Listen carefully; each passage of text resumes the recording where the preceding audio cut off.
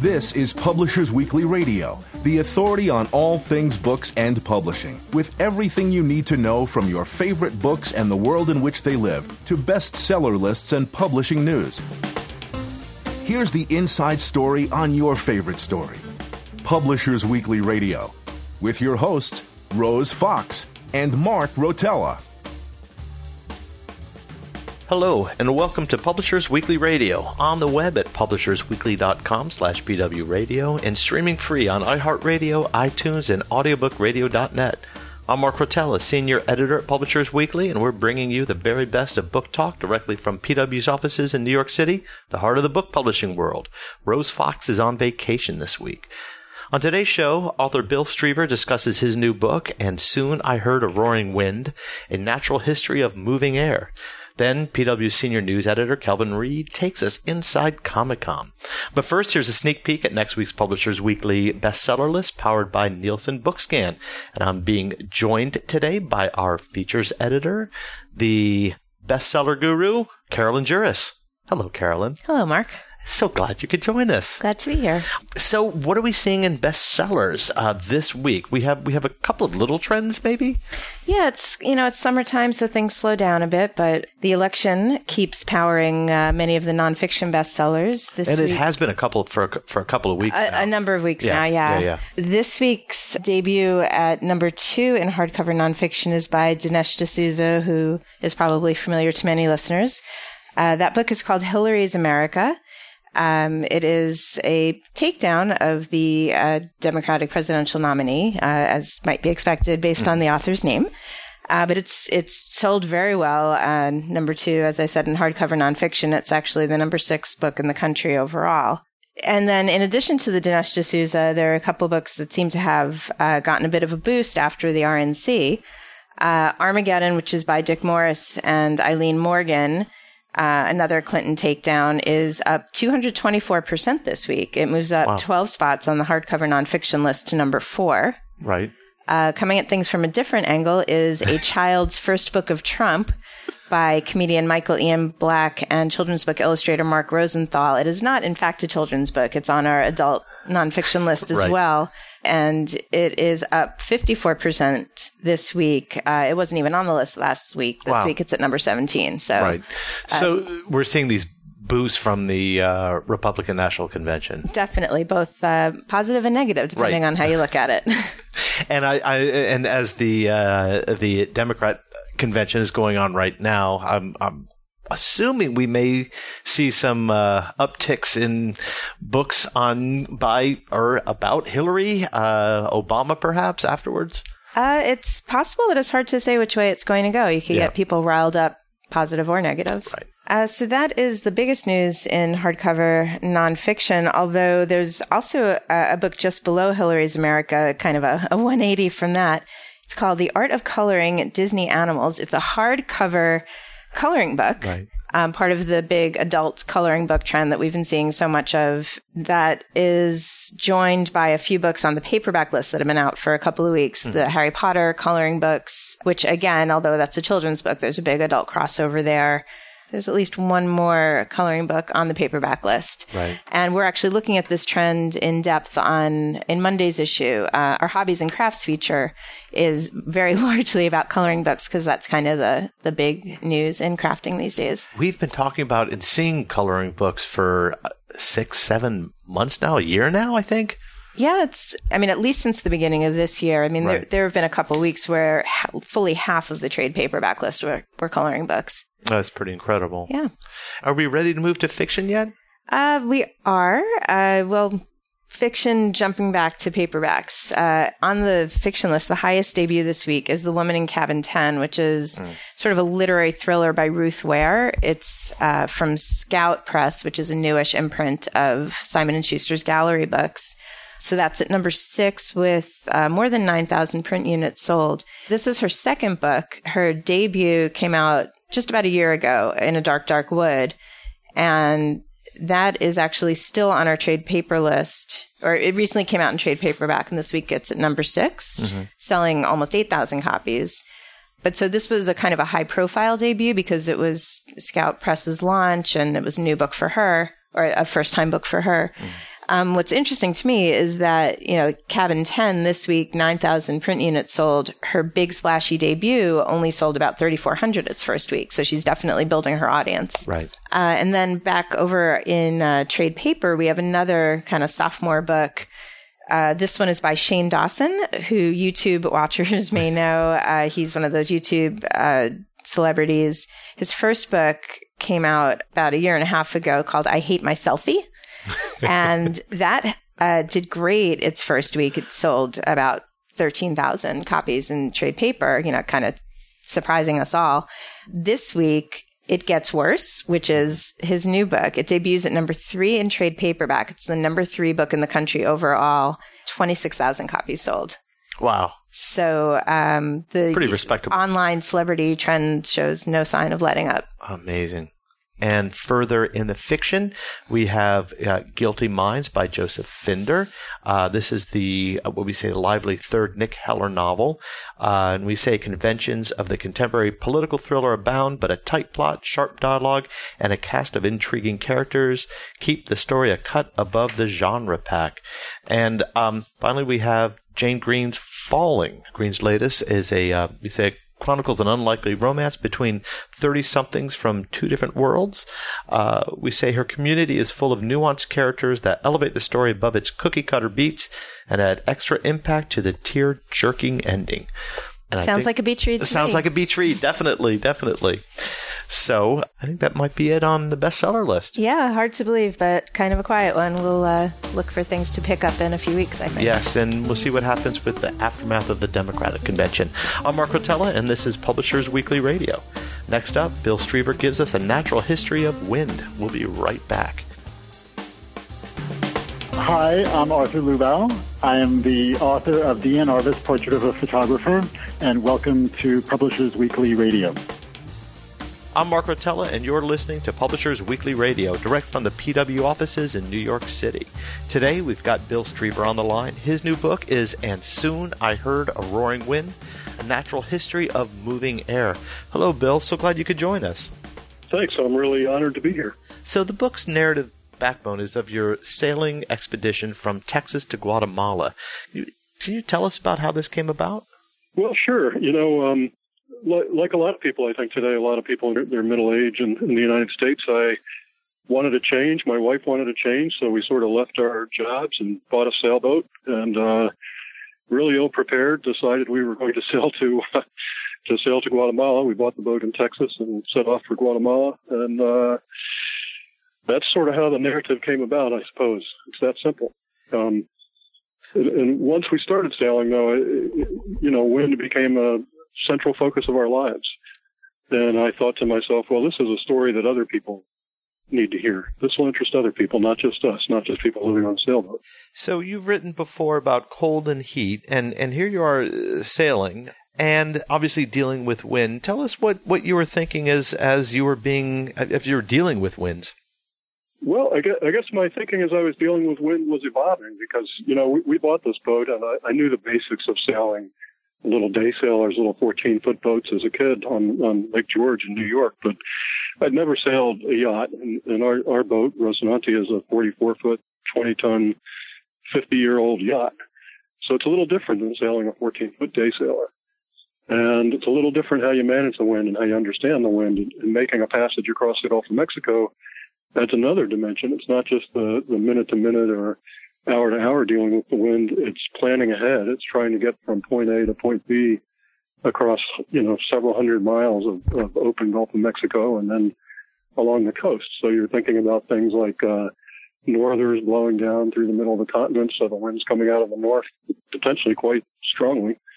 And then switching back toward the east where the prevailing winds are coming from. And of course, we're trying to go east, and you can't sail straight upwind in a sailboat very well, so you're zigging and zagging, trying to take advantage of every breeze you get. So our thinking evolved as we went, and as we're sailing, I'm stocked up with a library about wind, about the history of forecasting, stuff from Darwin where he talks about ballooning spiders, books by Lawrence Swan, and he talked about the Aeolian biome. So we have the tundra biome and the taiga biome, and prairie biomes. Well, this fellow Swan came up with the idea of an aeolian biome, a biome that's fully dependent on wind. So as we're sailing and as we're dealing every day with the wind, trying to keep ourselves more or less on course toward our destination in Guatemala, I'm also reading all this stuff and learning as I go. And that's really what the book is. It's sort of a learning narrative. So, years ago, it used to be very popular to do sailing narratives, Joshua Slocum's sailing narrative, and, Moby Dick and books like this are sort of in the genre of sailing narratives. And I started to think of this voyage not as a sailing narrative, but as a learning narrative. And maybe all of my books are learning narratives because they're really stories about what I'm learning, and I'm learning and sharing that with my readers at the same time. So tell us a little bit more about these biomes. Where did your research take you? Well, so I think most of your listeners are going to know generally that a biome is sort of some people might think of it as an ecosystem or a large community. So I mentioned tundra, I mentioned taiga, prairies. So there's different biomes that are out there. Coral reefs might be considered a biome by some. And Lawrence Swan, he was a biologist based out of California. He was well known when he was alive, and probably still well known to some people. But he spent a lot of time in the high mountains in different parts of the world. And over time, he realized that above a certain altitude, there was still life up there. And he started asking himself, how does this life sustain itself? There's not a big primary production system, not a lot of, green biomass up there at the base of the food chain. What's everybody eating up here? And he realized over time that there were these entire areas that were being fed by stuff blown in on the wind. Mm. And the same thing happens, for example, on new volcanic mountainsides. So a volcano erupts, wipes out everything in its path, leaves behind some bare rock, and all of a sudden that bare rock is colonized. And how is it colonized? Well, it's largely colonized by the wind. Different creatures blown in on the wind. And wow. He called that the aeolian biome, for aeolian, which I guess is Greek/Latin for wind. Right. And you tell us about the trade winds. You talk a lot about trade winds and how you dealt with them, and what knowledge did you bear from them? Sure. The trade winds, yeah. Well, you could talk forever about the trade winds, but I guess the big message from me on trade winds is that when I started this voyage, I had this vision that we would get out of the variable winds in the northern Gulf of Mexico and that we would get into the trade winds and life would be good because we would have nice steady winds always blowing from the east, always blowing at sort of, 12 to maybe 18 or 20 knots, and we'd be just on a beautiful sail, champagne every day and all that good stuff. Uh-huh. And that's sort of the myth of the trade winds, that they always blow from the same direction, the same speed. And while that's sort of true, it's also sort of not true, and especially sort of not true when you're close to shore or when you're dealing with northers that are coming down, again, from the middle of the continent of the United States and making it all the way down to Guatemala, even into Honduras, right. That affect those trade winds. So we sort of left Texas thinking we're going to go a couple hundred miles, then we're going to be in the trade winds and life will be good. Well, we got into the trade wind belt and life wasn't as good as we had hoped. It was still pretty tricky to keep everything together. But also along the way, I learned more and more about the trade winds and about the history of thinking about the trade winds. And that fascinated me. And of course, I think most of your listeners have heard of the trade winds and, maybe even seen it in pirate movies or made reference to the trade winds and this kind of thing. And a lot of people probably know that Columbus sailed the trade winds over from Europe to the so-called New World. So he rode the trade winds, the winds blowing from the east to the west at the latitudes of around Cuba.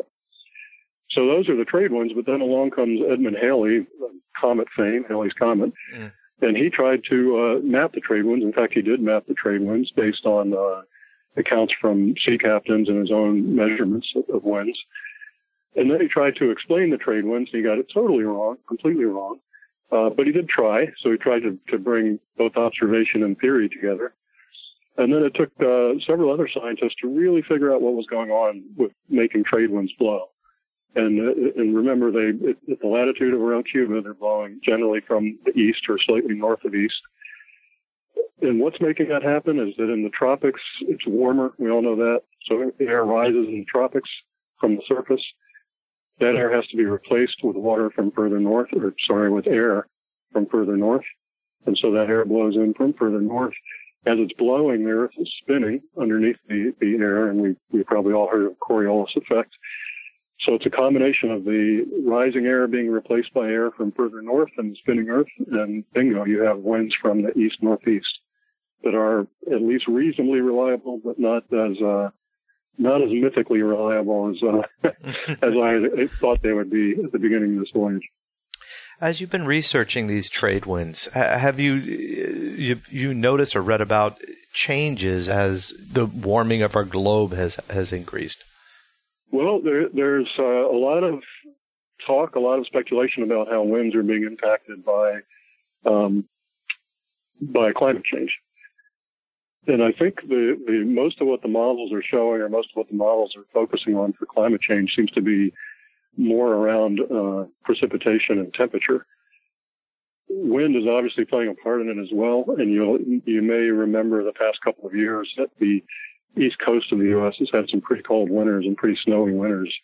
And that has to do not so much with the trade winds, but with jet streams and a change in what I think is called a Rossby wave in the trade winds. So the trade winds are sort of looping down. No, sorry, not the trade winds. The jet stream is sort of looping down and bringing cold air masses down into the East Coast that in the past were not quite as common as they are for the past couple of years. And there has been some thought that that's related to climate change, but it's very tough to say this phenomena or that phenomena is definitely climate change. Now, when you're talking about climate, you're talking about trends. So it's sort of like talking about the stock market. Well, the stock market, the overall trend is that it goes up over periods of decades, but what it does next month or even next year is sort of anybody's guess and anybody's explanation. Give us a little science discussion on wind, how it's created, what makes it change. A little science discussion on wind. Okay, sure. Well, wind is, it's pretty simple when you think about it. Wind is air blowing from an area of high pressure toward an area of low pressure. And I say toward an area of low pressure because as it's blowing toward the lower pressure, it's going to turn, it's going to twist because the Earth is spinning underneath it. And all of what I just said is a gross oversimplification of what's going on.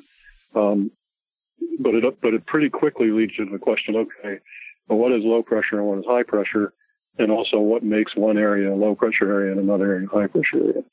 So low pressure and high pressure, think of it as a cubic foot of air. A low pressure area has fewer air molecules in it than a high pressure area. So a high pressure area has more molecules, a low pressure area fewer. Yes. Wind is molecules from that high pressure, lots of molecules concentrated, moving to that lower pressure where there's more space. Okay, so that doesn't really answer anybody's question. Where does that low pressure and high pressure come from? Well, mostly from temperature gradients. So the sun is shining down and it's putting more heat in the tropics than it is at the poles. So there's a temperature gradient there that turns into a pressure gradient. Likewise, if you're, for example, in the shadow of a mountain, it's cooler than it is in the sunny side of a mountain. So one side of the mountain is heating up. Air is becoming less dense. It's rising. The cooler air from the shady side of the mountain is moving perhaps across the ground toward the area that's been vacated by the rising air on the sunny side of the mountain. And then you see the same thing with sea breezes and land breezes on the ocean. So that the ocean is warming up during each day. So the sun rises and the ocean warms a little less quickly than the land. So that creates this temperature differential that turns into a pressure differential that generates a wind. Well, so now we have an explanation about that. So the subtitle of your book is A Natural History of Moving Air. And in it you talk about those who have tried to study it or harness it, and you talk a bit about Benjamin Franklin among many others.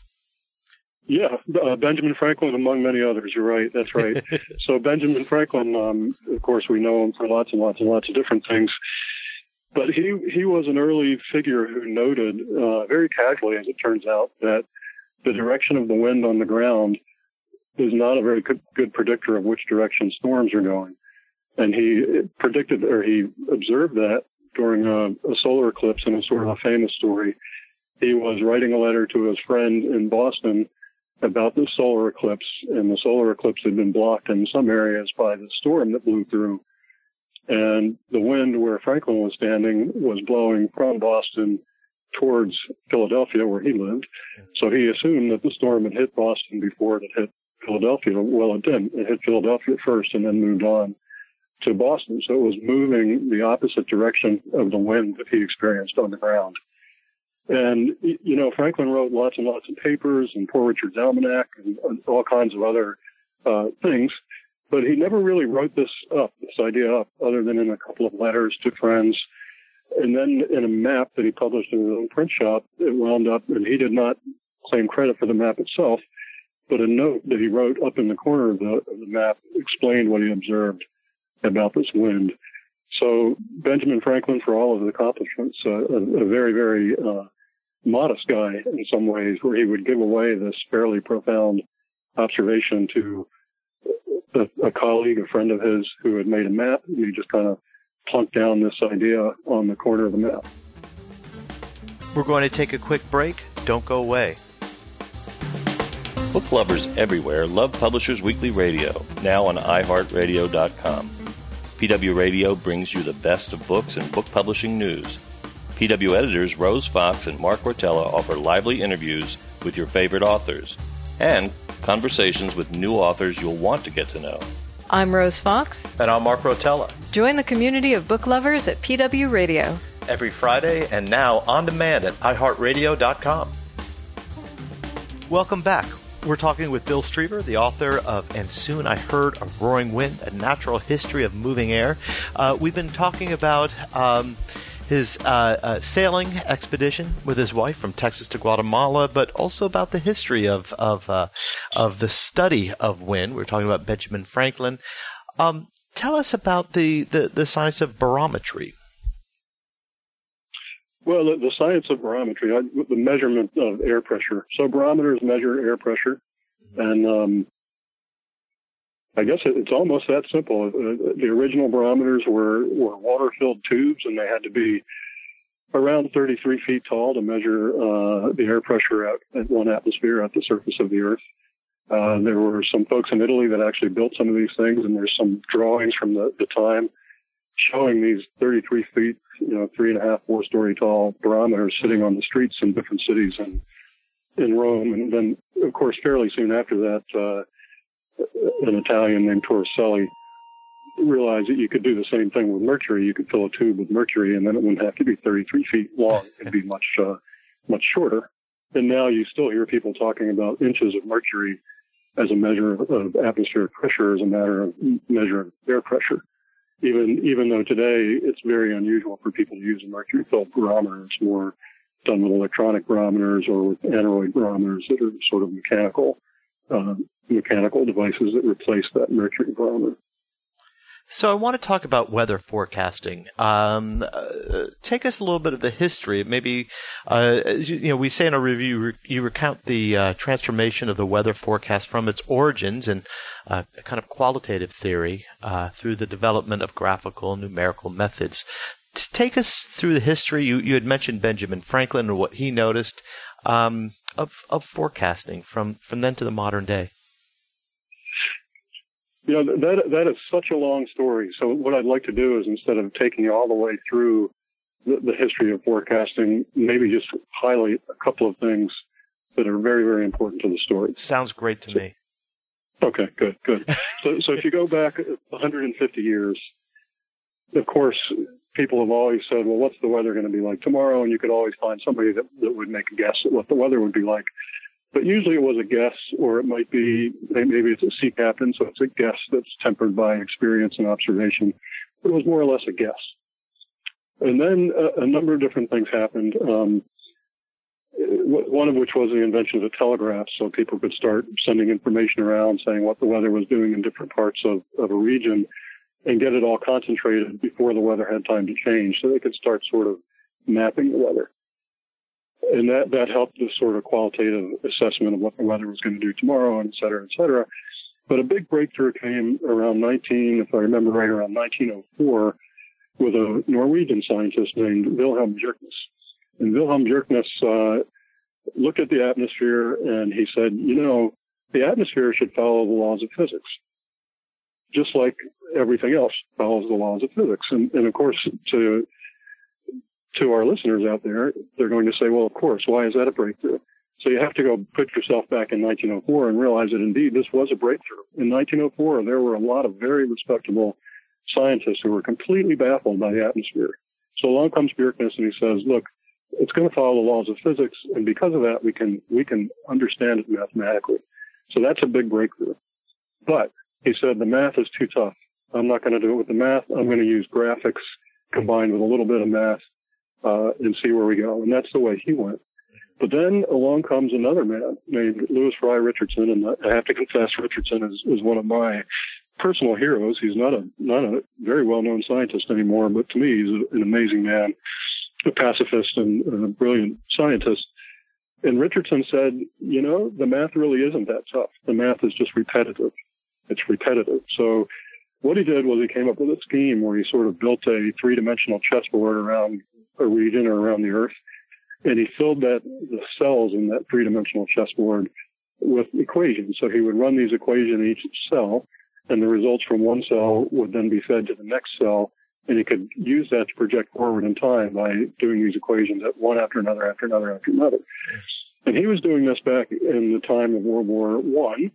And in fact, he was a pacifist, so he didn't fight in the war, but instead volunteered to drive an ambulance, which, the ambulance driving corps, that was tough duty in World War I. These guys were driving ambulances through gas attacks and through all the terrible things that happened in the war, going up to the lines to pick up the wounded and bring them back behind the lines where they could be treated. And while he's doing this, when he has rest breaks, he's working on these calculations. He's computing the weather while he's fighting or while he's driving an ambulance. In World War I, he's also doing his best to compute the weather. So he does this and he finishes it. And what comes from that is a realization that, it's possible, but it's so labor intensive, it's never going to happen. And then that brings us to the next really historical landmark, computers. So one of the early programmable computers called ENIAC, I-N-I-A-C, I think, was used to run a forecast of the weather using methods very similar to what Richardson had used way back in 1924. So we went from 1924 with Richardson to 1950 with ENIAC. And we said, hey, we can do a forecast with these computers. They're well suited for this kind of repetitive work. And it worked. And then gradually, computer forecasting became more and more prevalent. And the next thing, and I know this is going to be a long story, I warned you it would be, we'll just highlight. But the next big thing and the last big thing that I'll probably stop with for now was chaos theory. So people are running computers and they're running weather models. And along comes a man named Edward Lorenz. And Edward Lorenz had an old, what today would be an old computer. It was the size of a desk, weighed 700 pounds, full of tubes and diodes and all kinds of things that aren't really used in computers anymore. But he was running weather equations, and he ran his one particular equation or set of equations. He ran twice, and he ran it once with the original data, and then he ran it again with a subset of that original data that he thought was the same, and he expected to get exactly the same output, but he didn't get the same output. And he scratched his head and he wondered, well, why didn't I get the same output from these runs? That doesn't make any sense.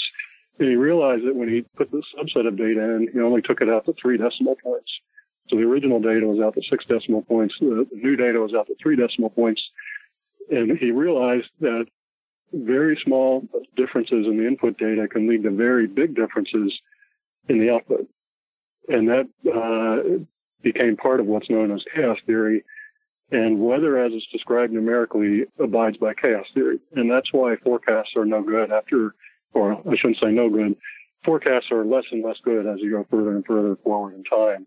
So nowadays, a modern forecast that goes out 3 days or so is fairly reliable in most parts of the world. But if you go out 2 weeks, it's pretty unreliable in most parts of the world. So there you have the history of weather forecasting. Sorry, it's long-winded, I know. No, I'm glad. I'm glad for that. I want to talk a little bit about your time on the boat and what were some of the surprises you came across? I mean, as you talked about before, this was an idea that came to you about, to write the book while you and your wife were sailing. So what were some of the surprises, or like a big surprise, something that you noted that you didn't expect?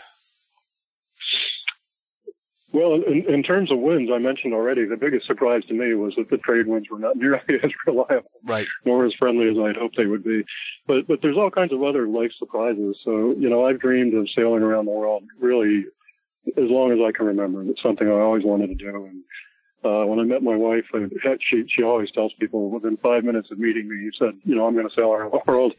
And so here we are beginning our journey, but really honestly not knowing what we were doing. I mean, we'd taken a 3-day sailing course and a few day sails along the coast and then set off. So we had lots and lots of surprises.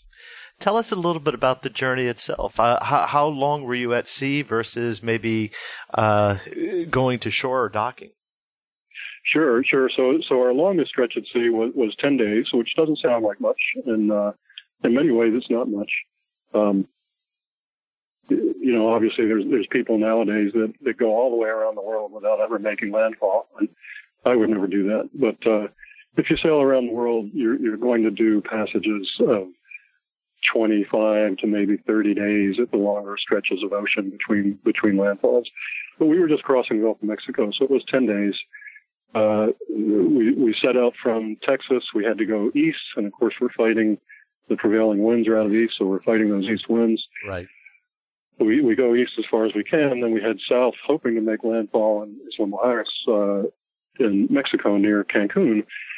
And 150 or so miles from that landfall, the wind changes, and it does something that's more than fairly, very unusual. A very unusual wind.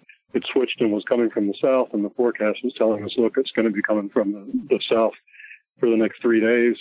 And of course, that's exactly the direction we needed to go. So we said, well, what are we going to do? Are we going to tack? Or are we going to go tack? In other words, sail zigzag across that wind until you get to your destination. Or, and this is what we decided to do, why don't we just turn and go to Florida? So we just made a sharp left. And 2 days later, we were in Florida. And we took a break in Venice, Florida, and waited for a favorable wind. And when that favorable wind came, we took off again and had great winds and made Isla Mujeres from Venice in about, if I remember right, about 2.5, 3 days. Now, were you writing as you were sailing? How did the process work? Or did you take the journey, take notes, read, research, and write afterwards? All of the above. So I was taking notes, and parts of the book are, I was taking notes in the form of a journal. So part of the book came, at least the initial drafts came right out of that journal. Other parts were fleshed in later as I realized that there were things I didn't know, and I had to come back to them and sort of better understand them. And then, of course, there's a whole lot of rearranging, and, it may not look like it to a reader. In fact, I actually hope it doesn't look apparent to a reader. But the structure of my books is very heavily choreographed, because I'm trying to convey ideas. I'm trying to share a learning experience, and that doesn't work haphazardly. So, experiences that are happening to me on the boat and things that I'm learning on the boat by virtue of sailing the boat and thinking about the wind are juxtaposed with learnings that I'm getting out of books about the history of forecasting and about biology and wind, mm-hmm. and about geography of wind and that sort of thing. So a lot of the writing was done aboard, but then like a jigsaw puzzle that's scrambled up in a box, it has to be put together and made sense of. And that was done later, back after the sail had been completed.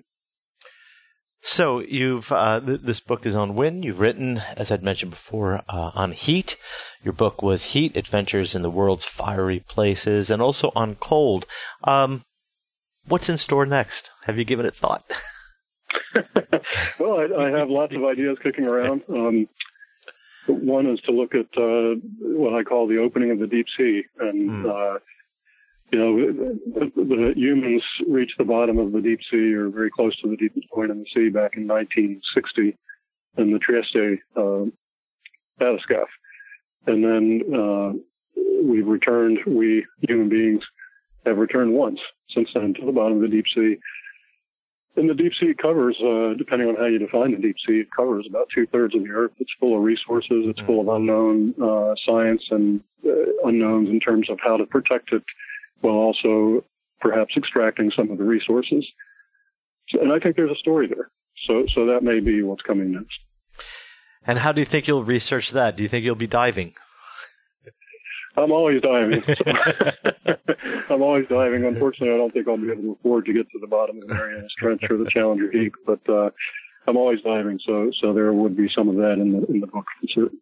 We've been talking with Bill Streever. You can find his book, And Soon I Heard a Roaring Wind, A Natural History of Moving Air, in stores right now. Bill, thank you so much for joining us. Thank you. Thanks for having me. I'm Mark Rotella, and this is Publishers Weekly Radio. Next up, PW Senior News Editor Calvin Reed talks about Comic-Con. Stay tuned. Yo, what's up? I'm Darryl McDaniels, the author of 10 Ways Not to Commit Suicide, and you're listening to Publishers Weekly Radio. Rah. I'm Mark Rotella, and you're listening to Publishers Weekly Radio, direct from the PW offices in New York City. Every week, we get insider info from Publishers Weekly editors and contributors, and today, PW Senior News Editor Calvin Reed is here to tell us about last week's Comic-Con. So, hello, Calvin. Hey, Mark. How you doing? Always good to have you on. So, tell us about it. Well, I'm just beginning to recover. San Diego Comic-Con International, the biggest pop culture festival in North America, 130 to 160,000 people. Nobody really knows for sure. Right. But let me tell you, it's packed. This has traditionally been the platform for launching comics, graphic novels.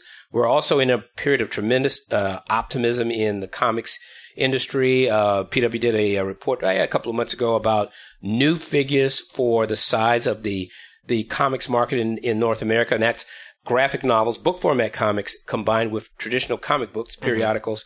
The new estimate for 2015 was over $1 billion industry, the vast majority of the growth being in book format comics, that's graphic novels, and including like a 23% growth in book format comics alone. So what we're seeing is in North America is the comics market is growing, that comics and a diverse genres of comics are growing in the book trade. Mm-hmm. Now, the books are also sold in the comic shop market. So this year's Comic-Con, in many ways, kind of reflected that. It was a very optimistic feel to it. The impact of movies, which have been tremendous on Comic-Con, and it's contributed to the incredible explosion of popularity. But also, really, Publishers Weekly is one of the few news journals that covers Comic-Con as a publishing event. Though that, at its core, that's what it is and has always been. There are scores of publishers, large, from the biggest DC, Marvel, IDW, and the like, to the smallest literary publishers, Fantagraphics, Drawn and Quarterly, Fanfare, Ponant Mon, a little UK house that publishes wonderful graphic novels. They're all there. They've all got books for the fall. They've all got great books, and they're selling them. So, but, most of the news that you hear coming out of Comic-Con is about movies and TV shows, and that was there as well, but there was a slightly lower profile. I think one of the studios wasn't there at all. I think it was Fox. Of course, there was a lot of news about the Marvel had the cast for Black Panther, the next film coming up, as well as for the Luke Cage Netflix show that's starting in the fall. Mm-hmm. DC was showcasing Suicide Squad. That's the next big blockbuster superhero film for DC characters coming out, I think, the first week of August. Right. And, they previewed footage of Justice League that's coming too. Right. So that's all there, but I was really encouraged by the incredible impact and range of comics that were available. The Eisner Awards, that's the Will Eisner Comic Industry Awards. They are the National Book Awards of the comics industry. They happen each year at Comic-Con, and they award the best books, best graphic novels, and periodical comics of the previous year. The winner, one of the winners this year, Representative John Lewis, the legendary civil rights congressman whose graphic bio, March, Volume 2 won the Nonfiction Award. He's done that with his co-author, Andrew Aydin, who is his actually congressional assistant. and Nate Powell, a really critically acclaimed graphic novel. It's a 3-book series. The 3rd volume just came out this year. It's a bestseller. It's an absolutely heroic look back at the civil rights movement through the life of John Lewis. What could be better to go to a comic book convention and have an American hero, a true American superhero, win at one of its highest awards in a story that is better. It's better than most superhero adventure novels. Talk about adventure. Right. And all for human rights and civil rights, and really great American. So I could go on and on, and as long as you need. But it was a good con, and with lots of good material. So you were just saying, and we've talked about this, that it really was started as a publishing. You were talking about publishing in books.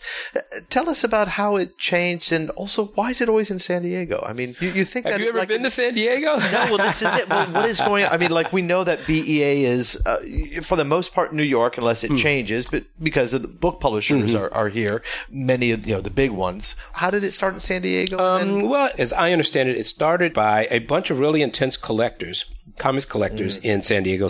There were also a number of comics artists that lived there.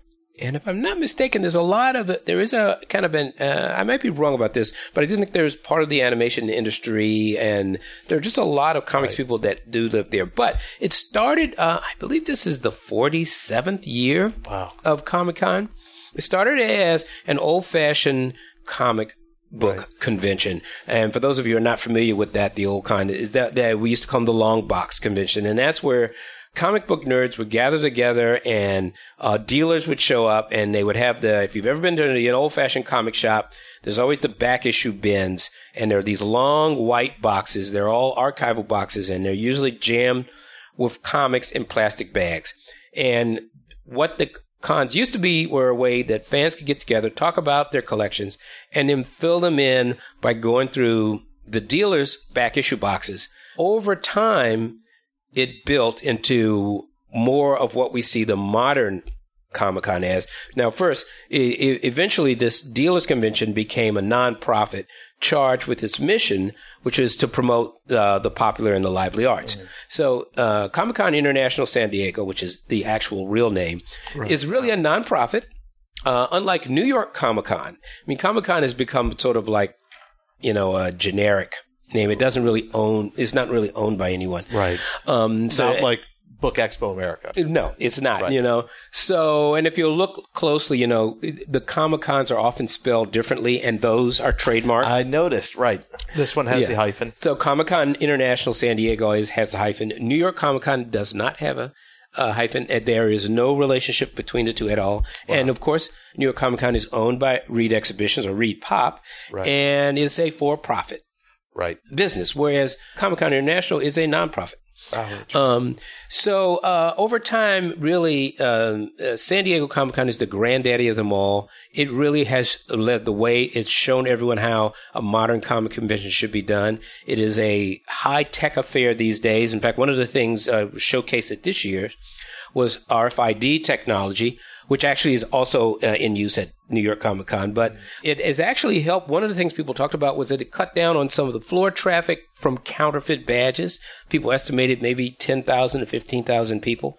So actually preview night, which is a special night on the Wednesday before the show opens, it's usually a 3-hour preview for the media and people who buy, VIPs, people who buy 4-day passes can get in and you can walk around and see it. Right. It used to be as crowded as Saturday. It had gotten out of hand.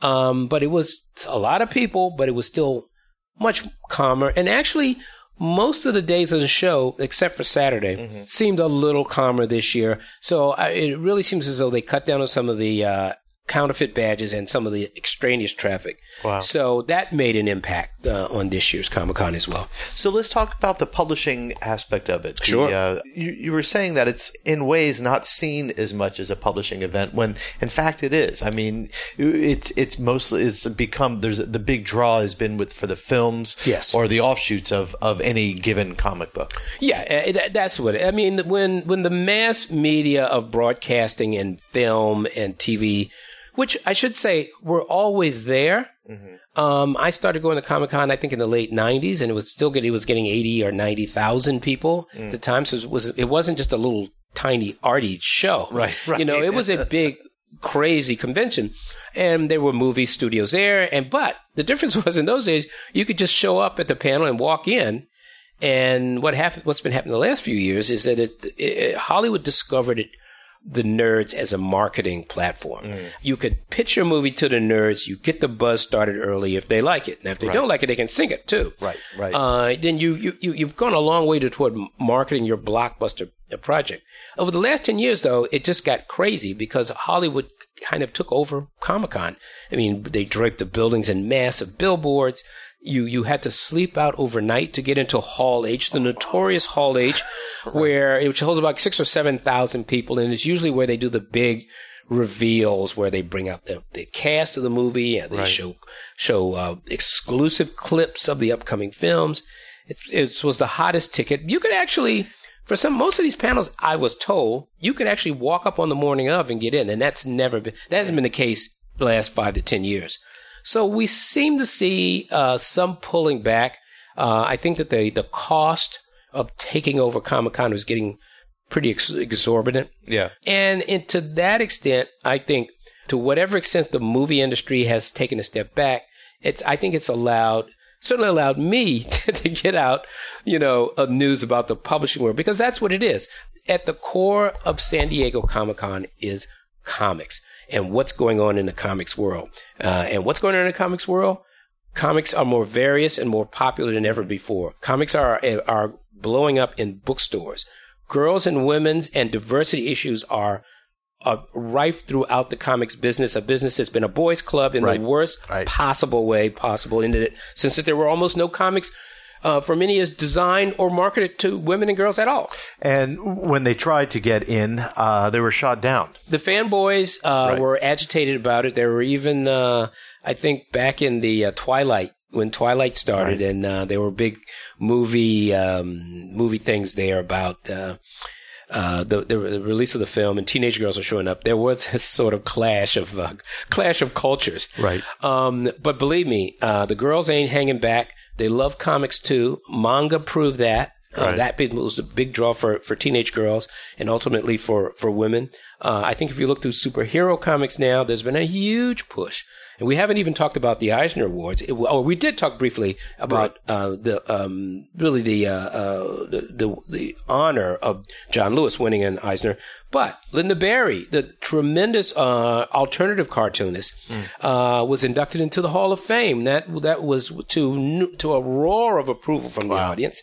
Matt Groening was also they're classmates, by the way. They went to school together. And really? They were old friends, as a matter of fact. But Kate Beaton, who does these super smart and hilarious history comics, her Hark a Vagrant collection, Step Aside Pops, won the best humor publication. And when she accepted her Eisner Award, she said, well, it's nice to get this award at a time when you can still read articles asking whether women can be funny. So...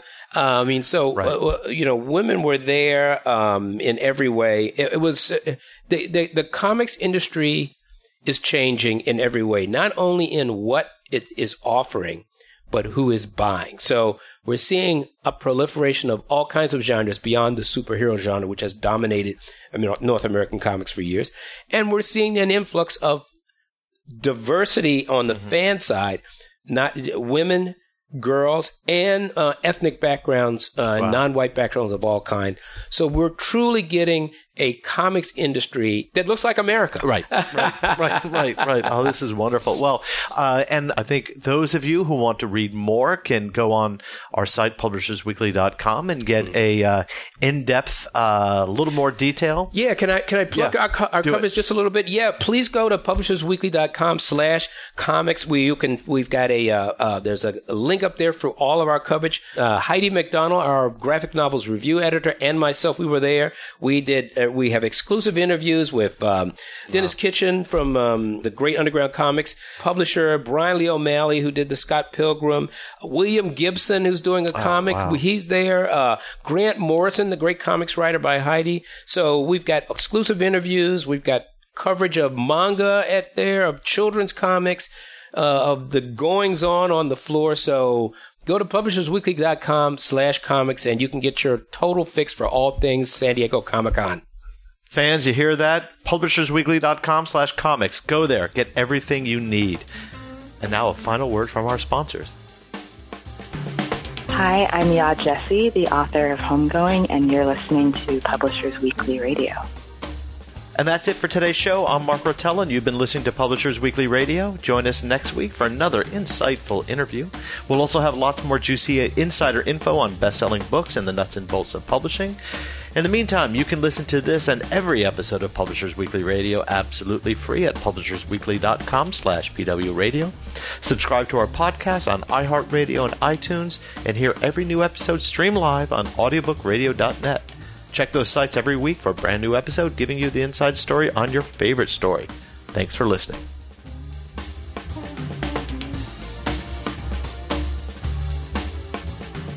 You've been listening to Publishers Weekly Radio Show.